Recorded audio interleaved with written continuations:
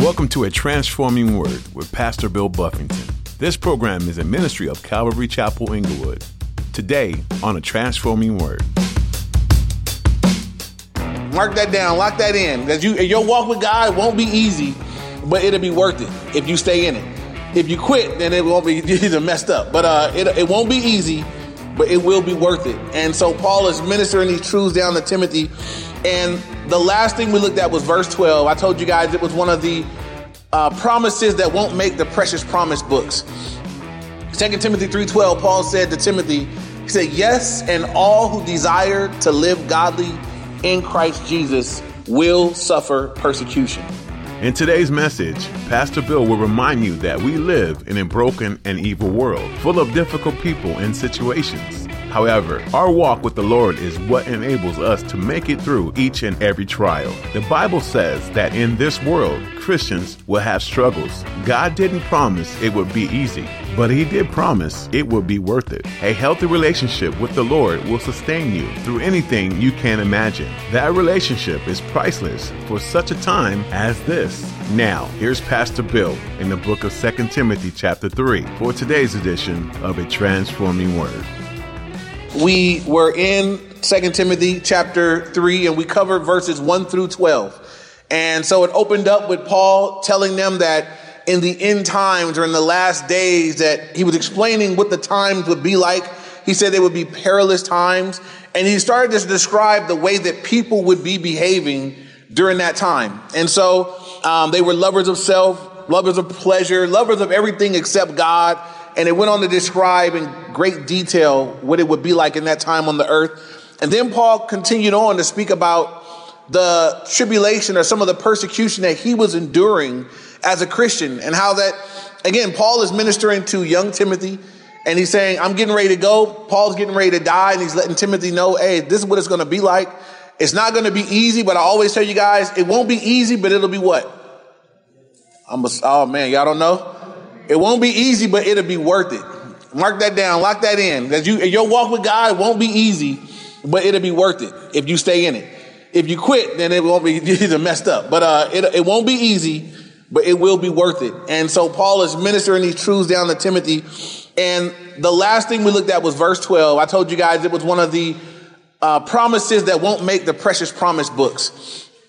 2 Timothy 3:12, Paul said to Timothy, he said, yes, and all who desire to live godly in Christ Jesus will suffer persecution.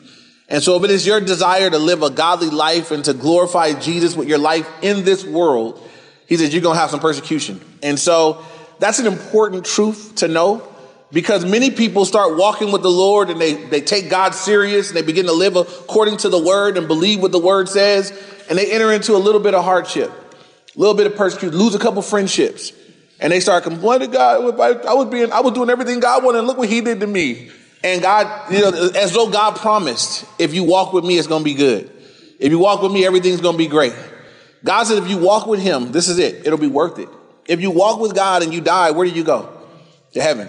If you walk with God in obedience in this earth, even though it's difficult, God's with you in the difficulty. And so we don't want to try to avoid persecution and tribulation and difficulty. We want to make sure that whatever God allows, that we're going through it with him. And so we pick up at verse 13. So 2 Timothy chapter 3, now verse 13, Paul says this, but evil men and impostors will grow worse and worse, deceiving and being deceived. And so Paul says, look, it's going to be a difficult time. There's going to be persecution. All who desire to live this way are going to suffer it. He says, but this, and that but means, but it's a change of direction. He says, but evil men and imposters are going to grow worse and worse, deceiving and being deceived. So something that we shouldn't be shocked about in the times that we're living in is the advancements. We see many false teachers, as we see many people with Bibles, as we see many false beliefs, as we see many imposters, people faking the funk, deceiving and being deceived. We should say, wow, that's just what the Bible says. Sometimes we see these things and people get confused. They're like, man, I don't understand. How come there's so many different beliefs? How come there's so many different roads and so many different ways? And people get all flustered. If you would just read your Bible, you would look around and say, wow, this is exactly what God said it would be like. Crazy. I was driving yesterday and we saw on the corner of Crenshaw and Century, these men, and they were dressed in, it almost looked like guys were dressed for a church play. Like they were Roman, guards or something like that. And they were standing on the corner and very vigorously, preaching. And my daughter's like, Dad, what is that? What are they? Is that a church? Is it a choir? I'm like, nah, this is called the Hebrew Israelites. And I won't even go into all that with you guys, but it's some high level foolishness. But you're looking at them, it's like they have a Bible out. Specifically a King James 1611 version Bible. It's confusing to people. I think non-believers look at all these different things and say, Jehovah's Witness was at my door Saturday morning, and then I see the brothers on the corner with them crazy outfits screaming out the Bible, and then I seen the weird dude at the whatever, and forget it. I think what some people do is it just turns them off to everything. And I think that's what Satan wants. I'm gonna make this thing, I'm gonna have so many fraudulent people out there with this thing that people will just say, I can't figure this out. I'm not going to bother to study the Bible and see what it says. And so Paul's telling Timothy, as you're ministering in the last days, it's going to be like that. It's going to be fake things everywhere. Just be ready for that. Don't be shocked by it. Don't be put off by it. Don't be discouraged by it. When you see it happening, be aware that, wow, I am in this season. I am living in the last days. That's what it's going to be like. And then he's going to give further instruction. So how do we live then? So many different beliefs, so many different things out there, people using the Bible to say, the same Bible to say three different messages. What do you go with? Which one do you believe in? Which one don't you go with? We're going to see as we continue in our message this morning. So evil men and impostors will grow. Notice being deceived. So they're deceiving others while being deceived themselves. Verse 14, then another but. Because but Timothy, this is what you must do.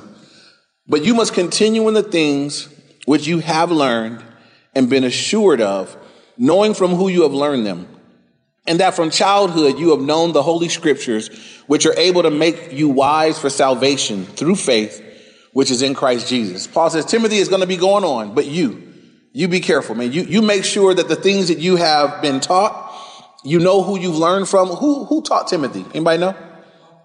Paul taught him, his mother, his grandmother, right? He's had a godly heritage. We'll come back to that in just a minute. But he had mom and grandma dropping word on him. And then he got in a relationship with the Apostle Paul. He says, know the people that you learn from. Is your mom's walk solid? Absolutely. Grandma's walk solid? For sure. Paul's walk solid? Be careful who you learn from. I want to point out that he didn't just learn from one person. Paul didn't say, everything you just got from me. He said, hey, you've learned from some other good people. Be careful of any group that or any person that wants to make you feel like you can only get it from them. Oh, where'd you go this Sunday? You went, be careful of that. That's cultish, right? No one man is the only one man that can preach the Bible. There are good ministers in a lot of different places. We got to be careful where we go and to whom we go, but there's no one group. There's no one person. There's no one. I can't say, guys, if you go to any other church except Calvary Chapel, it's just not going to be right. You could just probably leave Calvary Chapel at that point. No one has a lock on God's truth like that. So be careful of any group that suggests that they do. Be careful of any group that suggests that, don't. I know your mom said this and your grandma said this, but come to our group and we'll fix everything up for you guys. Don't go anywhere else but to our group only forever. We have the lock on the truth. You can almost be assured that's a cult. And so Paul says, hey, know who you've learned from. Grandma, mom, and the Apostle Paul. This is important too, because he says, and which you have learned and been assured of. The things that Paul has learned, he's also been assured. How do we get assured of truth? The Bible says that when we get saved, what is God? What comes to live inside you the moment you get saved? Holy Spirit, right? So when you're saved and the Holy Spirit comes to live inside you, the Bible says that God's Spirit living in you will bear witness with his Spirit. Like the Holy Spirit will bear witness of truth. Anybody ever heard truth and it's just the Spirit of God that lives in you say yes and amen. You're hearing it, this is the truth. And it's ministering to you. God said, you've been assured of these truths. It's not stuff that you don't have to seek any further. You know the way, you know the gospel. You've been assured of these things. There's some truths that we need to be assured of. I can't be this far along in my relationship with a God trying to figure out the gospel. I need to be assured of the gospel. I need to understand how I got saved, by what means I was saved, how I'm going to stay saved. Because if I'm not assured of these things, my walk is going to be real unstable. I'm going to be feeling saved today and lost tomorrow. Some people walk us like that. Every time they fall, they think they lost again. I yelled at the kids. I'm going to go forward Sunday, and it's like, understand the gospel, right? How you got saved, the means by which you were saved, and the security in your salvation. Paul tells Timothy, you've been assured of these truths and knowing from whom you have learned them. And then notice verse 15, and that from childhood you have known the Holy Scriptures, which are able to make you wise for salvation through faith, which is in Christ Jesus. So I'm going to say this about children, right? Paul tells Timothy that you've been receiving this truth since you were a child. You've learned the Scriptures. You've been taught the Scriptures since you were a child.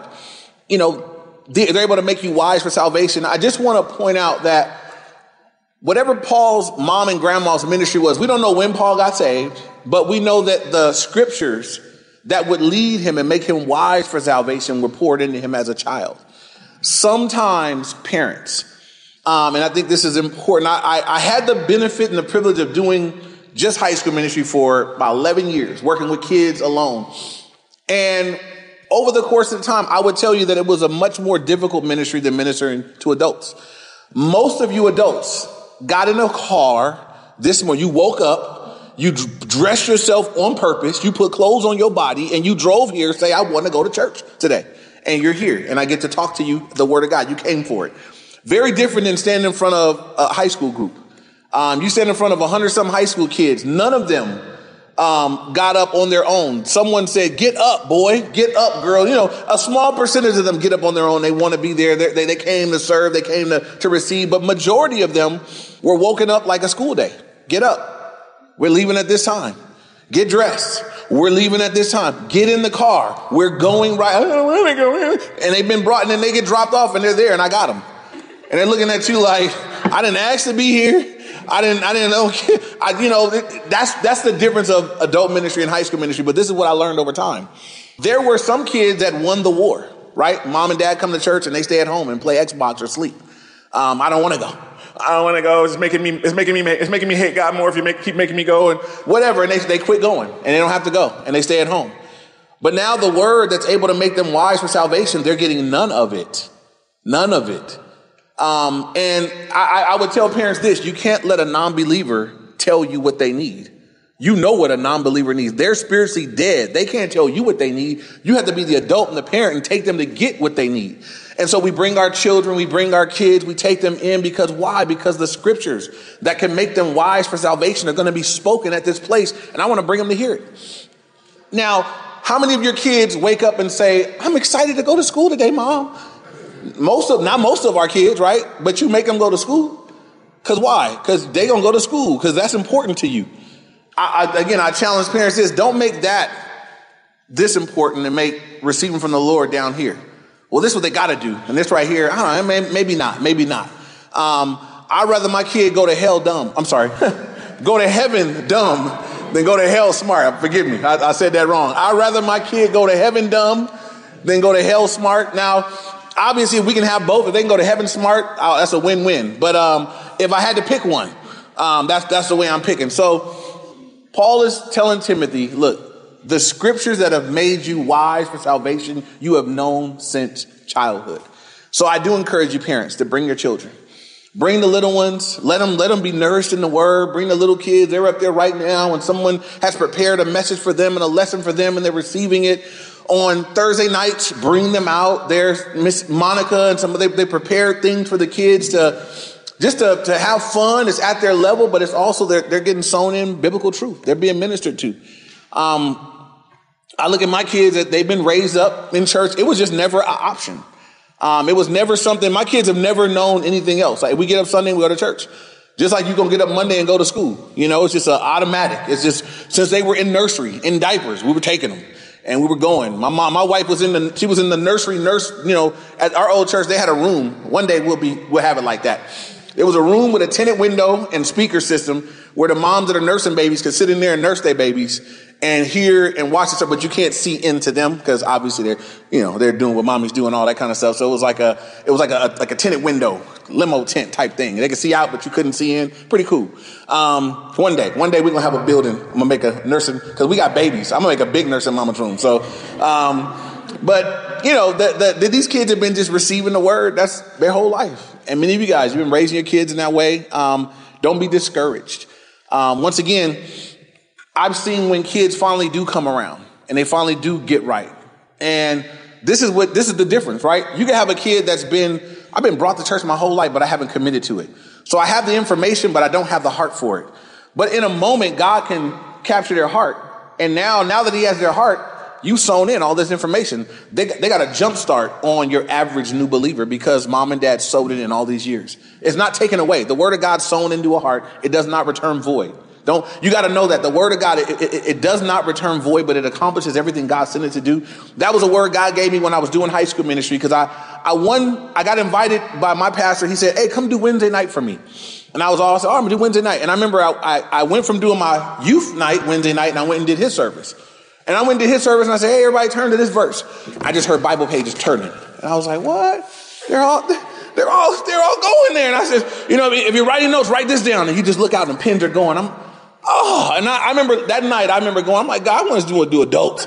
They want this, I'm studying all week and they want it, and I remember, pleading and crying to the Lord about that. And God said, no, you go back to them high school kids and you do it. But my word does not go out void, but it accomplishes everything I sent it to. If you believe that by faith, you'll study like they're turning their pages like the adults, and you'll preach to them like they're writing notes like the adults, and it won't go out void. And God said, you're going to do that one by faith. And so I continued.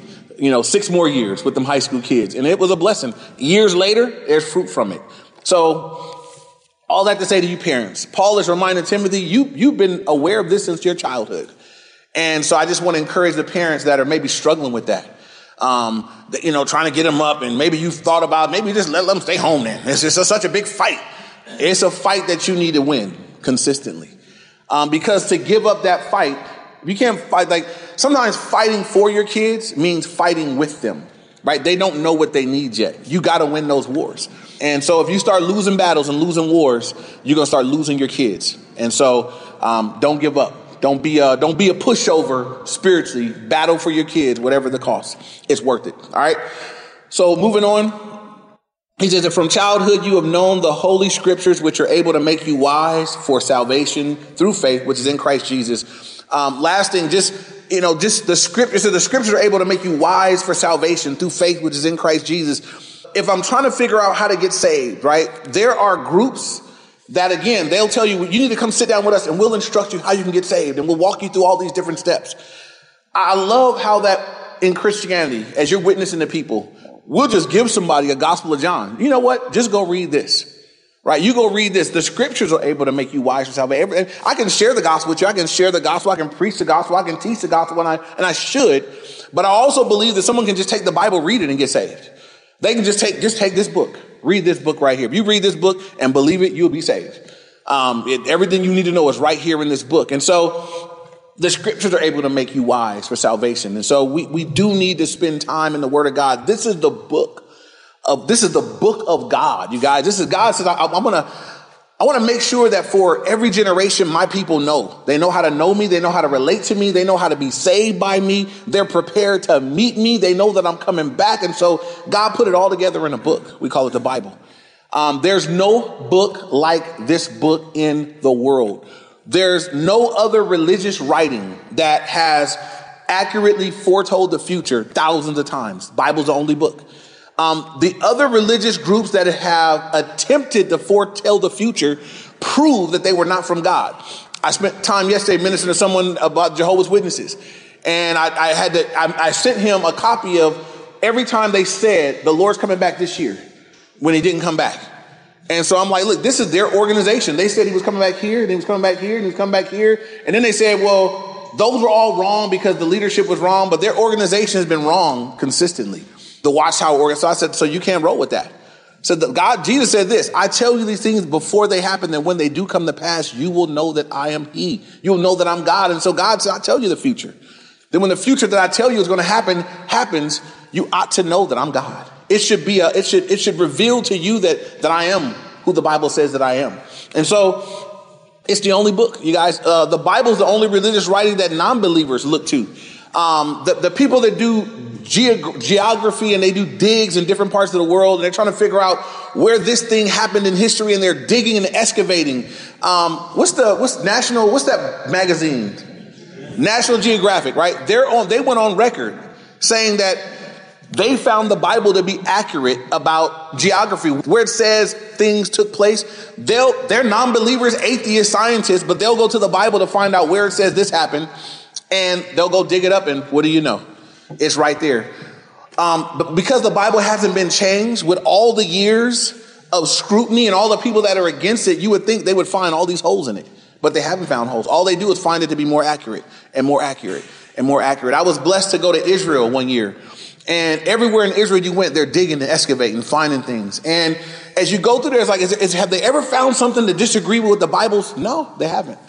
Never. There's never been a legitimate archaeologist discovery that disproves what the Bible says. Just proves it. The stuff that the Bible said would happen future, the stuff that used to be laughable, the stuff that people used to scoff at, today, all those things are a real possibility. They laughed at a time when the Bible says there's going to come a time on earth where the whole world is going to view at the very same time these things happen in Israel. And there was a time where people said, that's crazy. How we going to all see it at the same time? And then with the satellite TV and all that, now it's like, well, we see everything. I see everything happening everywhere already. No longer laughable anymore. People are going to buy and sell with a mark on. Now the Bible's fairy tales. How you going to buy and sell with a mark on your head? That's crazy. But y'all know they doing it, right? It's happening. There's companies. I just saw a thing last week. There's a company where, when you go to some jobs, you gotta swipe to use the door and swipe to use. This company is offering the option of an implant, and they just implant a thing, and you can just go to the door and put your wrist down and just start going in. It's like, so that technology is here. Y'all got dogs with chips. He might got a dog with a chip. If you lose Fluffy and somebody find him, they just scan them, skip. Your number and information comes up and you get Fluffy back. They're putting it into your dog. So that technology is no longer laughable. Everything that God said would happen, people just start back and say, wow, it's either happened or is happening, or I could very much see it happening at this point. Nothing's laughable anymore. There is no other book like this, you guys. And so we want to study it, right? I want to know, if I want to know God, spend time in his book, because this is where God has revealed himself to us. It says in John 1:1, it says, in the beginning was the Word was with God, and the Word was God. And then later on in verse 14, it says, and the Word became flesh and dwelt among us, right? If I want to get to know Jesus better, I got to spend time in this Word, because this is where he's revealed himself to us. So when you spend time in the Word, this is what will happen. Anybody spend enough time with somebody else, some of you married couples, you kind of start to know each other, I've been married. For me and my wife, it'll be 18 years in May. In May. So in this amount of time, we know each other. I know her, she know me, and she'll know. Watch, I bet she'll tell my kids, I bet when your dad sees, he's going to do this, and then I'll do it, and they start laughing. What you laughing at? Mom said that's exactly what she was going to do. Well, and it's like we just know each other. We know each other's little idiot, just little things you do. She knows me, I know her. Just that amount of time spent. The amount of time you spend in the Word, you'll know the Lord like that. And it'll be in your mind. I know this would bless the Lord if I did that. Why? Because I read that one verse that said this is what he would want. So I'm going to do it. And it'll just be in your mind. It's an amazing thing when the Word of God is sown in our hearts and sown in our minds, how that now my thoughts are in tune with him. I'm connected in a greater way to God. I know him. I know what he would want. I know he would not want me to do that. I know that this would glorify him. I know that this would please him. This would bless his heart. I know, because I know his book. It's been revealed in his Word. If you don't spend much time here, you could go through this life and it's like, I know God, I love God, but I know him very lightly. I know him like that kid I see at school once a week. Some people, that's how they know God. Somebody that you see in a once a week occasion. How much can you know about someone you see once a week?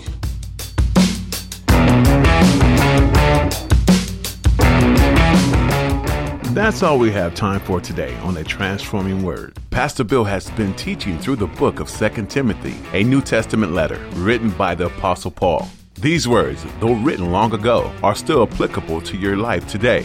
We hope you learned something new about your relationship to God and your purpose in living for him here on earth, and that you are eager to continue seeking him. If you missed part of today's teaching, or if you'd like to hear more from this 2 Timothy study, visit CalvaryInglewood.org. You'll find all of Pastor Bill's messages there, plus more information about this ministry. How can we be praying for you? Walking with the Lord is never easy, but you don't have to carry the load yourself. Let us support you through prayer. Give us a call or send a text to 310-245-4811. That's 310-245-4811. Or you can fill out the contact form on our website. Again, that's CalvaryInglewood.org. We'd like to invite you to worship with us this weekend too, right here at Calvary Chapel, Inglewood. You can find all the information you need at our website, including service times, directions, and information about the church. You can even find links to watch our message. That website again is CalvaryInglewood.org. Thanks for spending time in the Word, and feel free to read ahead in 2 Timothy. Then be sure to join Pastor Bill next time, right here on the Transforming Word.